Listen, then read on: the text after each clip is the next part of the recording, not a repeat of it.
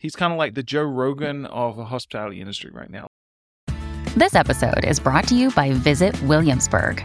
In Williamsburg, Virginia, there's never too much of a good thing. Whether you're a foodie, a golfer, a history buff, a shopaholic, an outdoor enthusiast, or a thrill seeker, you'll find what you came for here and more. So ask yourself, what is it you want? Discover Williamsburg and plan your trip at visitwilliamsburg.com. What we're doing is still delivering on that message, and there will come a tipping point where it begins to snowball. And our dream is to become a household name that, yes, people know your Airbnbs and your Booking.coms, and they understand what those brands are and what they mean. But us as an operator, we want to become known as an operator, and that it's a trusted holiday or a trusted business trip that you go with these guys and you expect a certain level of service and you get it. So I think we've got a lot of work to do internally, and as we build and grow out of this, we will need to push that message, both in what we do, but also through podcasts like this and other PR means to ensure that everyone is aware that there is a brand out there like us in the short-term rental space, and we're taking on quite a big challenge. Welcome to Slick Talk, the hospitality podcast where we discuss all things hospitality, hotels, and business. You can find us online at slicktalkthepodcast.com and on every podcast listening platform. This is the Vacation Rental Mastermind Series, the Operators Edition. In early 2020, I did the same series featuring the service providers in the vacation rental space. Now, after the year that we just had in 2020, I think it's time that we showcase those who have been really leading the charge and having the boots on the ground during this crazy pandemic. In this short series, we're going to focus on what makes a sustainable and profitable vacation rental management company and why it's so key to learn these tools, tactics, and of course, structures that make these companies the way they are. So sit back, grab your pen and paper, drink your coffee, and enjoy the Vacation Rental Mastermind Series, Operators Edition.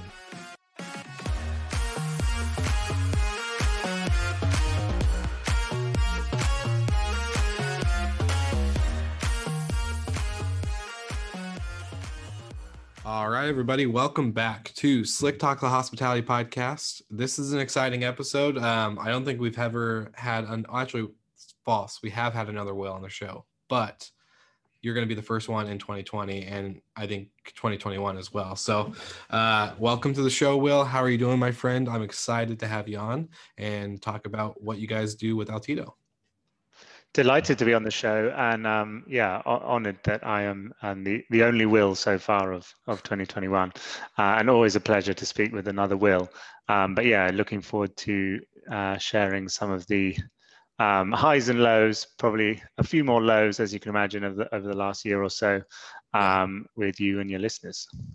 Of course. Well, just to give the audience a little bit of a background, you're obviously being featured on the Vacation Rental Mastermind Series, the Operators Edition, and you and I connected through a conference that I was kind of moderating for, and you and Andreas and Michael Golden were the panelists, but we were part of host later last of 2020. And so after hearing a lot about what you guys have been doing with Altito and just kind of your origin and the overall just steps you guys have taken during this crazy wild pandemic, I just felt like it was natural to get you on the show. So I'm really excited and glad that we had that opportunity to connect first. So I'm pumped, and I just want to go into let's dive in about you. What's your origin? What's your background, and how did you get into the industry? Yeah, well, it's slightly unconventional route into the industry, but I sort of feel like that's possibly the case for most people in hospitality. So maybe it's conventional to be unconventional in hospitality. But I was, if we go right back, I was a theology graduate at university. So I'm not sure how much Can I ask for what theology? All and every theology. It was a broad church, but being in the UK, I guess it was looking at Christianity and philosophy around that, but you could be more diverse than that. And say that's pretty funny because I went to Bible college as well for about like a quarter, and then I dropped out. So right, okay. Well, I managed the whole 3 years, but I was going to say I wasn't a particularly good student, so I think at times they probably would have preferred it if I had dropped out, and certainly gave me hints.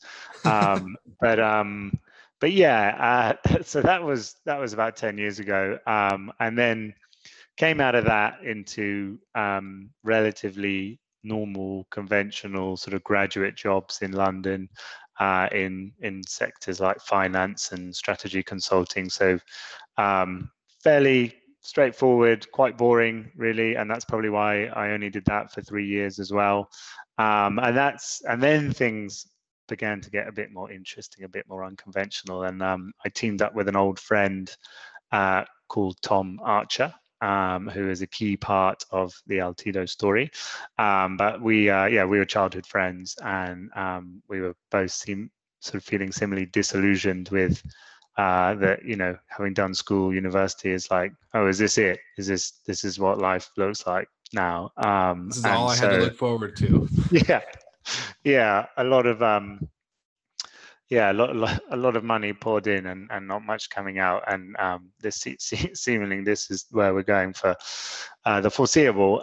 So we obviously took the next logical step for us, which was to set up an apple juice business, which is, for any would-be hospitality entrepreneurs, this is a key step on the road to making it in hospitality. So if you haven't set up some sort of juicing business, that would be a key takeaway. And we did that for probably too long, really. I think it was sort of from incarnation, from when I first squashed my first apple, which was not long after leaving university, to formalizing it into a business with Tom a few years later, and then it was probably 5 years of the juice business, which, although I joke about it, what it did give us was live experience of running a business, albeit a very different one to the one we run now, and all the challenges that come with that, and during that, oddly, or during the end of that, we were both living in London, and we thought, well, this, the juice thing is good and it's fun and it's profitable and everything, but not quite sure this is going to be the one for us, business wise. And so we started getting into property. The London property market was very hot back then, 2014. I mean, it's usually hot, but it was particularly hot then. And we did a residential development together. So we financed and bought and refurbed a property. And then we tried to sell it just as the market went cold. So we went from juice to sort of slightly suspect house refurbing, and then we had this asset on our hands, which we couldn't sell, and we were wondering what we'd do with it. We didn't want to long let it, and then Airbnb was getting quite popular back then, and we were hearing of companies starting up around this space, and we thought, maybe we should short let this unit and see what we can do. And we did, and it did very well. And we met some celebrities out of it. For the US fans, I mean, I actually didn't know who this guy was then. I now know who he is, and I see him regularly on my BBC Sport app. But a man named Steph Curry and his family wow, were one of our guests. Yeah, so I think if you have any interest in basketball, he's got a big name. But so he came to stay, and that was quite exciting. But we then thought, there might be something in this. There could be an interesting business in this. And so we put the word out amongst our network, and we had one or two owners contact us saying that they had some short let needs, and we told them that's what we did. And we stuck them on Airbnb, and we did, we got hold of some linen, and we did the cleaning ourselves, and we checked in the guests ourselves, and we started making money. And quite quickly we realized we could make more money out of this than juice. So Juice HQ got shut down, and a business called, at that stage, the London Residence Club was born, which was kind of like a high-end short-let property management company in London, and we were growing very well, and it was very exciting for anyone who's been through that sort of entrepreneurial journey, those from ideation phase into sort of execution of a real business. It's pretty thrilling. It's very challenging at times, but it was good. And that's how, that was really the turning point of the last 5 or 6 years for me and Tom, and we've been in hospitality ever since. So you're probably wondering, well, why am I running a business now called Altido and not the London Residence Club? And that is because another key turning point happened a couple of years ago when we merged our business with 3 other businesses. So it was a 4-way merger, which I believe is quite an unusual thing to do in any industry. And it was a European merger. So just as the UK was leaving Europe, we were going into Europe, and we merged with a Portuguese, Italian, and a Scottish business to create a consolidated structure and a new brand called Altido, which stands for A Life That I Dream Of. And I'm not sure people always remember that, but we're very keen to push that, because that's a key part of what we're doing at Altido. It's part of our vision, which is to fulfill every traveler's dreams. We have very small visions at Altido. So that's what we've been doing for the last 2 years. Obviously, a bit tricky in the last year, but it's been certainly an interesting journey. And I've enjoyed every minute of it. Well, I was going to say, I got a couple questions. I'm writing down as you're talking. I'm like, okay, I got to make sure I pinpoint some of this down. So the juice business, was it actually called Juice HQ? No, sorry. Okay, No, I was going to say, wasn't. That's such a clever name if it is. Yeah, maybe we'd still be in the juice business if it was called Juice HQ. No, Juice HQ was essentially my parents' home, and that was another key reason why the business failed, because my parents were highly unamused about all this juice that was being produced in their garden, essentially. But it was called Archer and Parry after the founders, me and Tom. Awesome. So we did that for a few years. Well, so what I guess my biggest question would be, from the juice business carrying over into the London Residence Club, now Altido, what was the biggest learning that you guys learned from the juice business and carried in? Well, one of the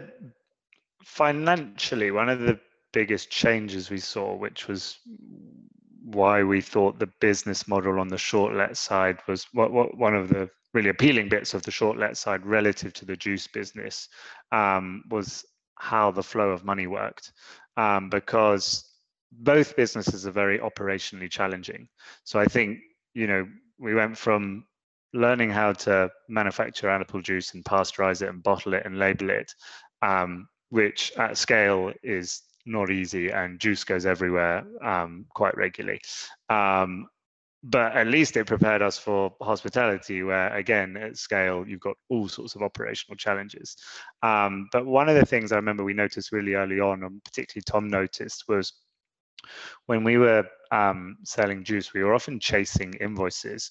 So we'd created X thousand bottles, and we were shifting that during the season, which is only 3 months. So we were shifting a few thousand a month. And then we needed, obviously, to get this money. And quite often it didn't come for quite a long time, just because, laziness, or we couldn't, cash flow issues, or whatever it was. The client just was like, oh, I'll get around to paying it at some point, despite the fact our payment terms were probably a week. The great thing about the short let industry is the money flows through our bank account. And so we were able to take our fee every month, and we suddenly saw that we had a cash flow positive business from day one. So we didn't invest anything really in terms of the startup costs of our property management business, whereas our juice business required quite a lot of capex for all the kit. And then even when you were set up, you were, often chasing invoices, which was quite tiring. So certainly, yeah, I felt like that comparison was an interesting learning for us. That's very true. And cash flow, yeah, that I can't imagine with chasing down hundreds of invoices and not getting paid for months and having to fund it yourself. It's a wild ride. But I Indeed. also have another question with your first property. So the one that you guys developed, do you Yes. guys still have that under your umbrella, or did that eventually sell as time has gone on with that? And then I have one more question about the merger, but I kind of am curious about this first property of yours. Sure. Yeah, it's good question. It did eventually sell, and the whole purpose of that project was to we actually lived in it for 9 months, which was amazing. That's another top tip. Live in a property that's going to be refurbed, because you can have amazing parties and it doesn't matter what happens to it, because everything's going to be redecorated. I remember waking up at 8 in the morning once. There was this very loud banging, and I came down to find Tom with literally a sledgehammer taking down a wall in the garden, and that's the sort of thing that would go on in that place. Not the neighbors weren't particularly amused, but we always planned. We had to sell it. It was part of the financial investment there. It just meant that there was a delay of basically a year, but the short let solution helped us out there. I would love to still have that property on our books, because it was one of our best, but sadly no longer. Well, I was gonna say, with that, that's probably shown a lot of I don't know, just with the financial, so the sell and then having short rental income leading up to that, did that help with the completion of the sell for you guys, for the evaluation of the property or anything, saying that this is a cash positive property, or was it mostly just a real estate type purchase? I think it could have. It was, certainly when we were doing viewings and drumming up interest for the property, it was clear that was, what we're doing. And I think for someone, but depending on the buyer, if you were buying it as a sort of pied a terre, that's an interesting factor to think, okay, well, I can stay here as my bolt hole in London and rent it when I'm not there. And hopefully they would have used us to do it. But in the end, the owner, he was a director at Apple, I think, and so he wasn't that interested in the extra short let income. But yeah, it's a good point. I think generally speaking of the market at that time, this was becoming more and more common, and estate agents were looking to this to come to companies like us in a way they hadn't before.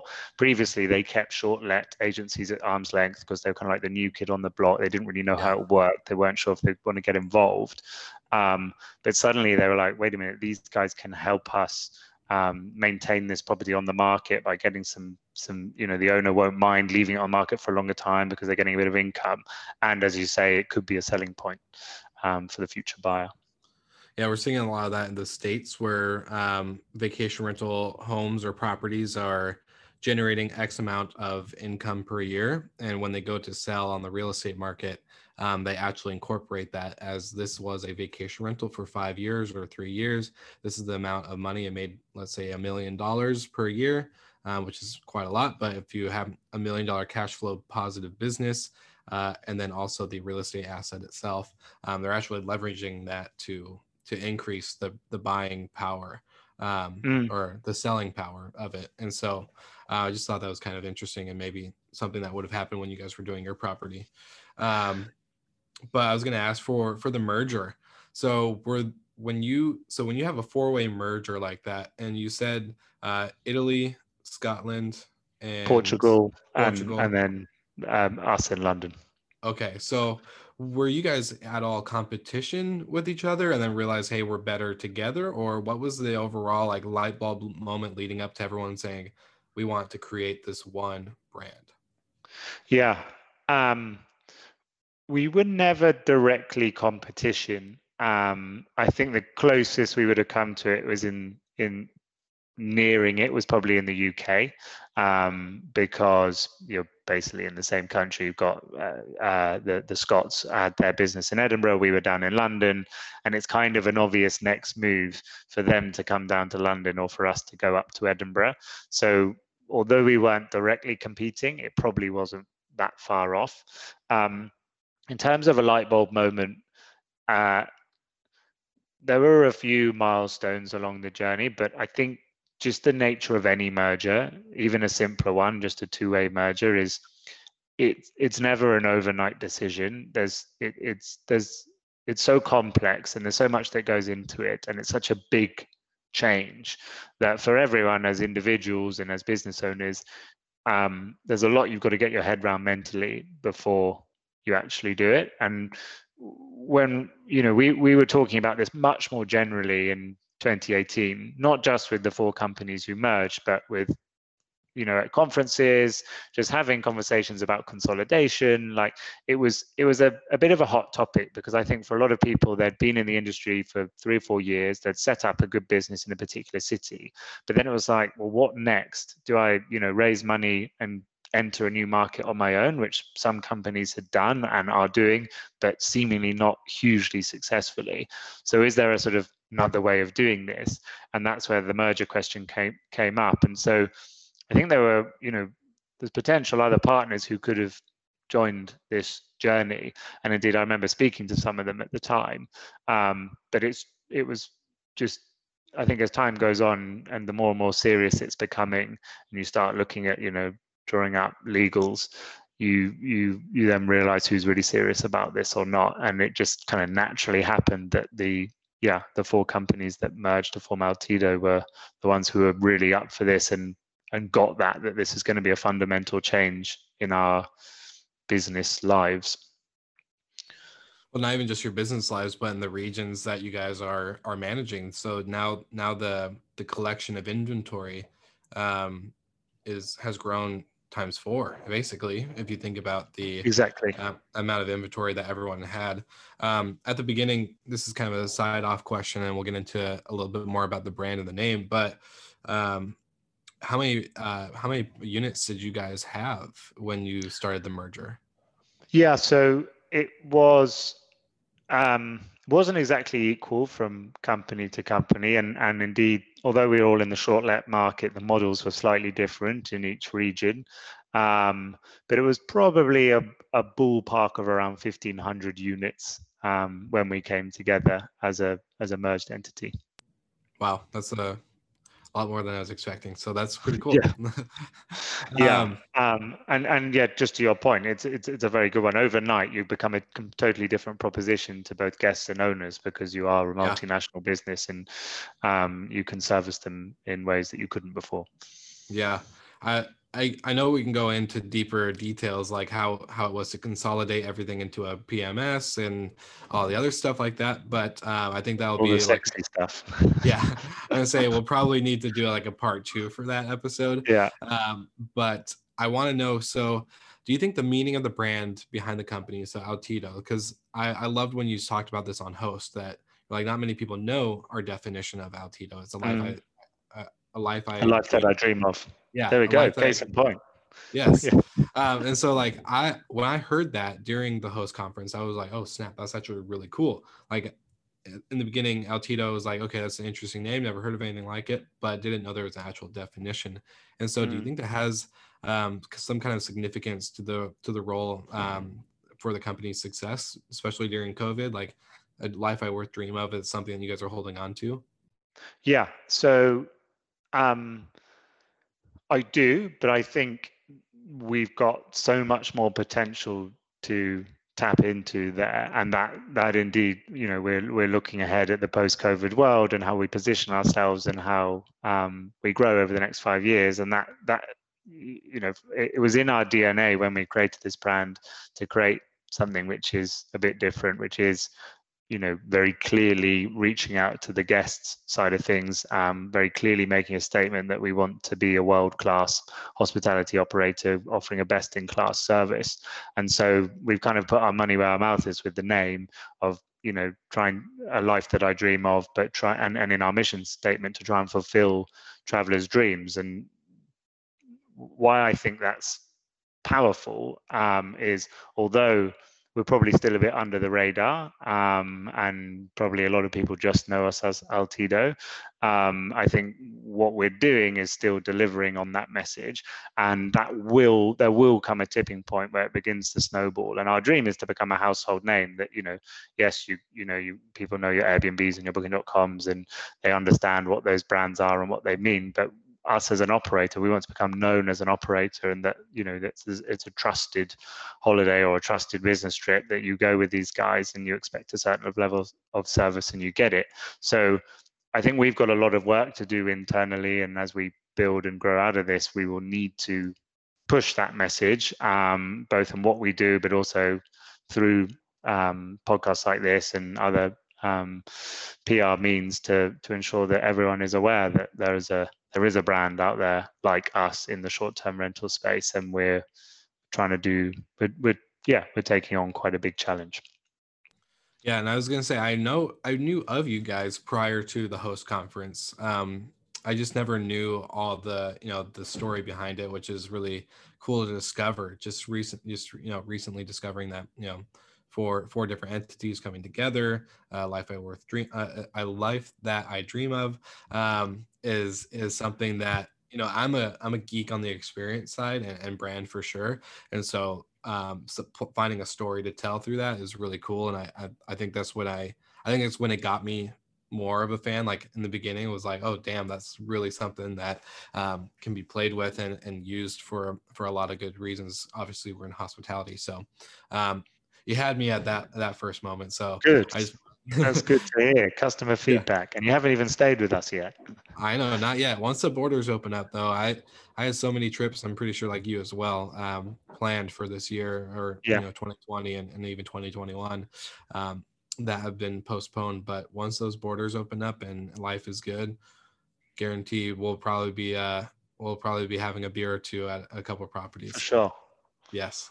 Well, I want to go into, because you said something really specific, because the theme for our session at Host was, what have you learned? What is 2020, or what has the COVID-19 pandemic taught you? What are the things that you've done in order to keep afloat during this time? And you talked about, it was interesting to see Andreas from Miami talk about they were acquire, build, buy. And then you guys were like, no, we're gonna narrow it down. We're gonna thin out. We're gonna empty out the closet. We're gonna trim the fat, and we're gonna just really run at a not a smaller operation, but just kind of cut back and see what was not needed and what was really needed to operate. So do you think that is something that has helped you guys continue to move forward, or what was the idea and thinking behind that? And you could probably describe it better than I did, but just the overall process. I mean, I think you described it pretty well, actually. I mean, we were doing that obviously in response to the pandemic, but I think it's important to say we're still doing that, as pretty much we all know, despite vaccine globally, Q1 of this year at least is still very tough, and businesses have to make very tough strategic decisions about how to cope with this. And I think what would help to give you a bit of an insight and give the audience a bit of an insight is we set quarterly goals for the entire company, and we announce them each quarter and we review them, and they're usually only 3 or 4, something that we can really hang our hat on, that we all want to aim for in whatever our particular role is. And we set our personal goals and we try and align them with the company quarterly goals. And 2 of those goals this month are very clearly linked to what's been going on with the pandemic, and they are back to basics and 1 company, not 4. And so if we just dig down into those 2 a bit, you can see kind of our response to how we've approached the pandemic. So back to basics was just looking internally. Pre-pandemic, it was all very exciting. The market was moving very fast. It was all about growing and going around to conferences and making partnerships and connections. As soon as the pandemic hit, we shut all that off, and it was just about looking internally about, okay, what's actually going on in our business, and anything that we'd been papering over before because it was the good times and you can afford to do that, you just can't afford to do now. And so back to basics was thinking, well, we're espousing that we're a world-class hospitality provider, but let's really look at this and make sure that we are keeping those standards and that those standards can scale. And so that's from things like, how does our check-in process work? How is our cleaning operation set up? How is our communication to the guests in terms of the booking flow? And so it's really helpful to focus the entire company on that aim. And one of the things we wanted to do was get people out, no matter what you were doing in the business, is to do a check-in yourself, so to actually get out there and meet the guests, and to clean a property yourself, so you get out there and understand what's actually involved. So we were doing that a lot end of last year, and we're doing that this year as well. And then the one company, not four, as it kind of clues in the name, is just, I think, in the excitement of the merger and the growth and everything else is, and you kind of alluded to this in terms of like PMS and merging and things like that, is that despite the fact we were a merged entity, our regional elements maintained legacy issues or legacy processes and just a unique character. And that's fine if you are a separate entity. But if you're a merged business, that doesn't make sense. And so one thing we've been pushing really hard during this pandemic time is actually, we've got to standardize, we've got to make efficiencies. We need to run things on the same processes, do things in the same way, get teams talking to each other more. So those are the kind of things we've been doing looking internally just to improve the fundamentals of our business, and definitely I think that's as we come out of this, that's bound to be a plus. No, for sure. And I was glad that you brought that in, because it's interesting to think of operations, and when you're talking about back to the basics, one of the basics for, I think, at global scale, the way you guys are, would be to figure out how your system internally is, whether you're running off of 4 different standards and 4 different systems and 4 different all these other things. It could be quite hectic and probably quite costly at the end of the day, when you have just so many different things going on with different entities. So I guess that really leads into this kind of the question I had for you was, what are the key values or pillars that you think make a sustainable property management company or business? Because I think definitely could say back to the basics is a key one. I preach that on the podcast all the time, whether it's a restaurant, a vacation rental, or hotels. Like, we have to remember our basics. Then the moment we forget that, that's when things start to get a little off. But when we do remind ourselves on the basics, then it kind of comes back to, and it's like, oh, it was right there in front of us the whole time, type deal.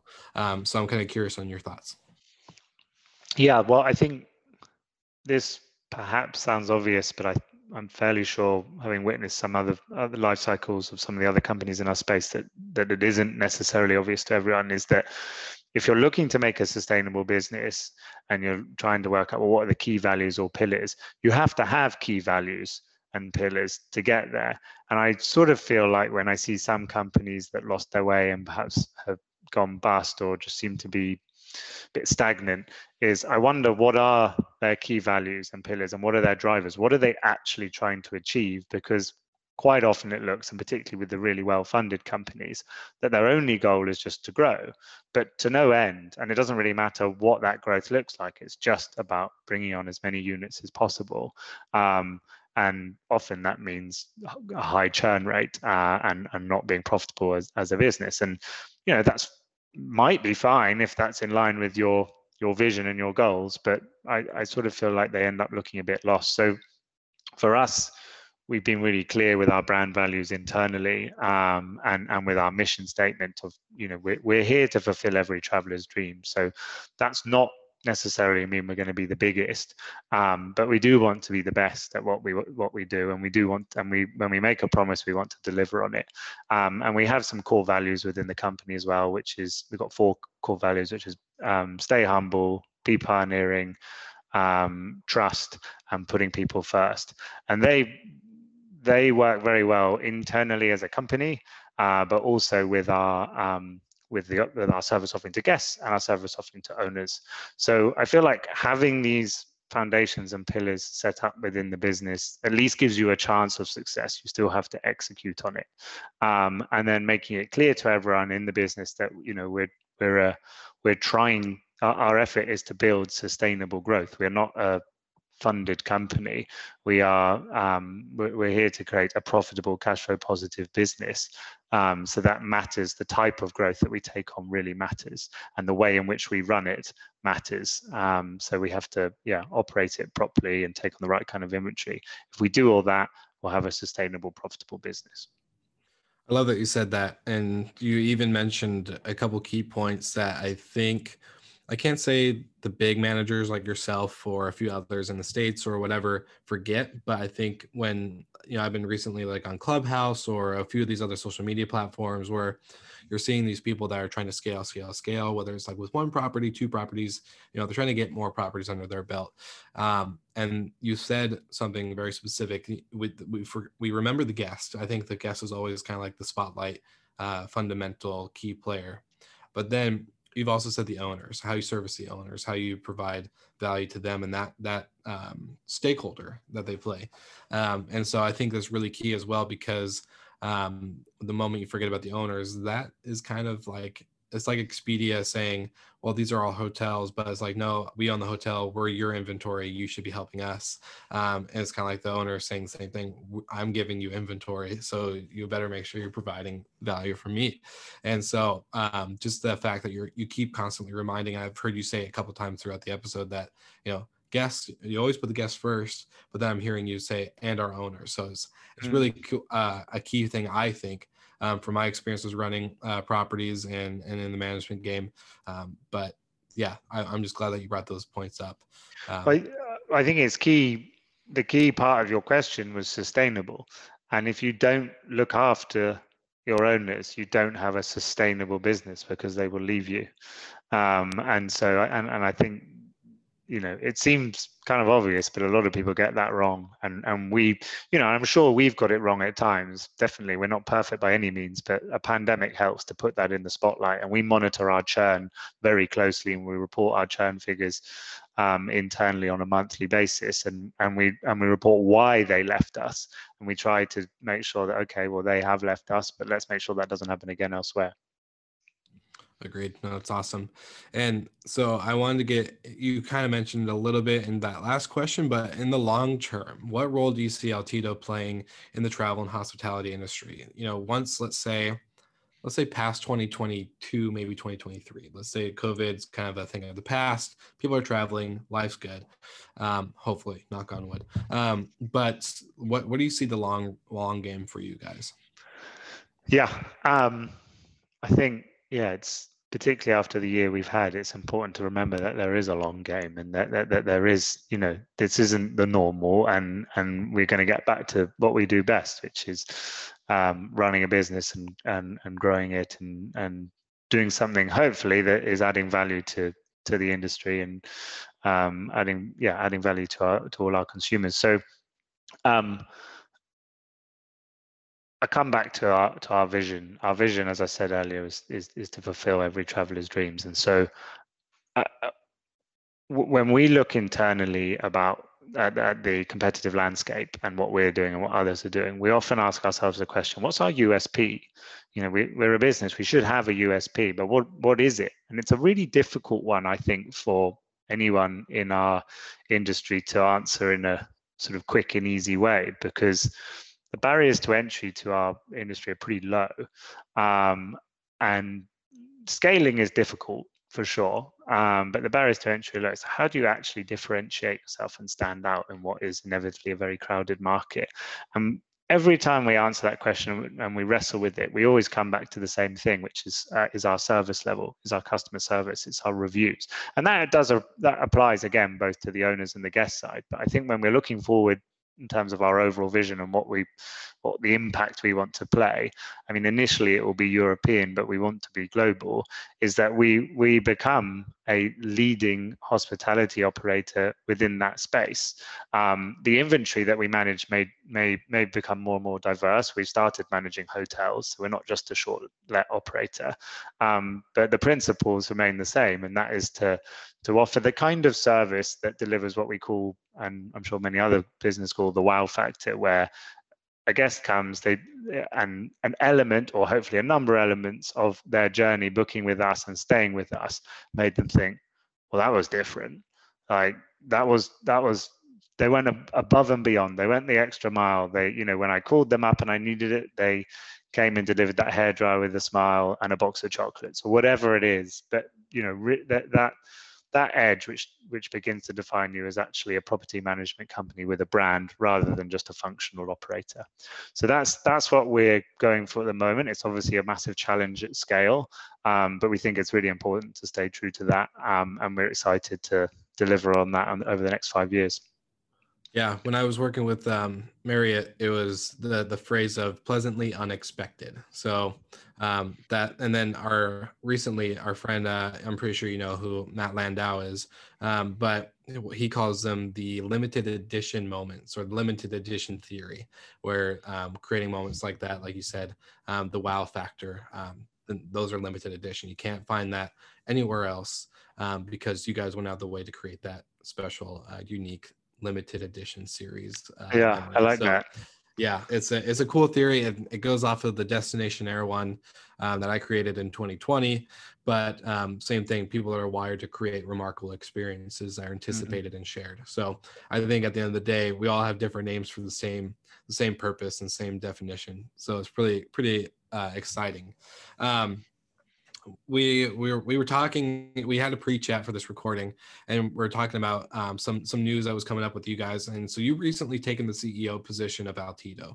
And so what is your I guess final thoughts for not only the episode, but your thoughts leading forward as kind of the I guess, I don't know what you call it, the pillar above the four brands, the four entities that are becoming one? What's your goal as taking on this new role? Good and big question to finish on. Well, I mean, personally, it's very exciting, but obviously it's exciting because it's challenging, and I think anyone who's an entrepreneur wants to be challenged. You're always looking for the next thing and looking to where you go next. But it's also an honor and a responsibility to lead our colleagues and friends in what's been a very challenging time, and hopefully lead them well. And right now more than ever, it's not easy for people out there, and in our industry it's particularly hard. So anything I can do to help boost morale and get people to focus on the light at the end of the tunnel, which is coming, I think that's really, really important. But I feel like although we are in the middle of creating our 5-year business plan and where we want to go, and that's really important to have that long-term view, and we just discussed a bit of that about becoming a household name in this space, that guests will, when they start thinking about their holiday or their business trip, they go to Altido first because they want the full experience. That is, if I could play any part in delivering that and achieving, moving the business towards that place, that would feel like a great success. But right now, my focus is on this year, because of just the context of what's happened last year.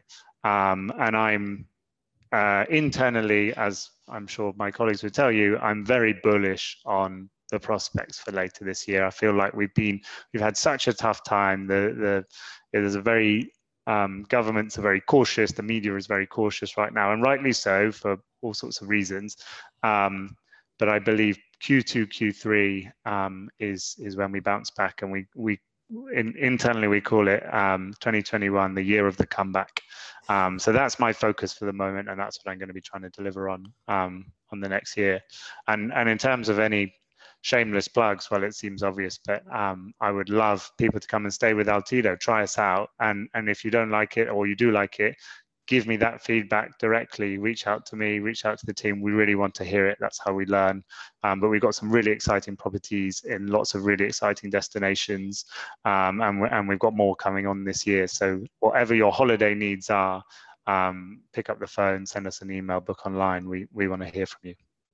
Perfect. No, I love that. And I was going to say, I'm going to plug everything into the show notes. So everyone who just wants to have an easy, simple click of a button, that's going to be right there for them. So Will, I just want to say thank you again for joining me on the series, joining me on the show, providing value in what you guys are doing. I'm excited to see. I'm hoping you're right, man. I'm hoping in Q2, Q3, even Q4 that you guys and everybody in the industry just starts thriving again and seeing the revenge travel happen. I think we're all excited for that. So once that, like I said, once that border opens, you will see me at one of your properties, and I will be knocking at your door saying, you need to come have a beer with me and we need to talk more. I look forward to that. Off the recording though. Yes, very much off the record. Yeah. Awesome. Well, thank you so much for joining. Slick Talkers, you've now heard it. Go to Altido. They have the website in the show notes, and you can find out more from there. Thank you guys for tuning in to the Vacation Rental Mastermind series, the Operators Edition. Thank you so much for listening. We love your support and want to provide the best we can to all our listeners. So please find us online, social media, and on Spotify, Apple Podcast, and Google Podcast. Hey everybody, I don't mean to break away from the episode, but hear me out really quick. Let's talk about dynamic pricing. Recently, I did an in-depth demo with Andrew Kitchell, the CEO and founder of Wheelhouse. Now I'm going to tell you what a great product and tool for property managers to use, since now is the time that we all know that you cannot leave money on the table. As the short-term rental segment of hospitality gets more advanced, revenue management and dynamic pricing will help you and your team keep your eye on the prize while maintaining excellent service. Now, if you're a property manager of any size, go ahead and check them out and let them know that Will sent you. Or you can just click the link below and you will be pleasantly surprised. Now, back to the show.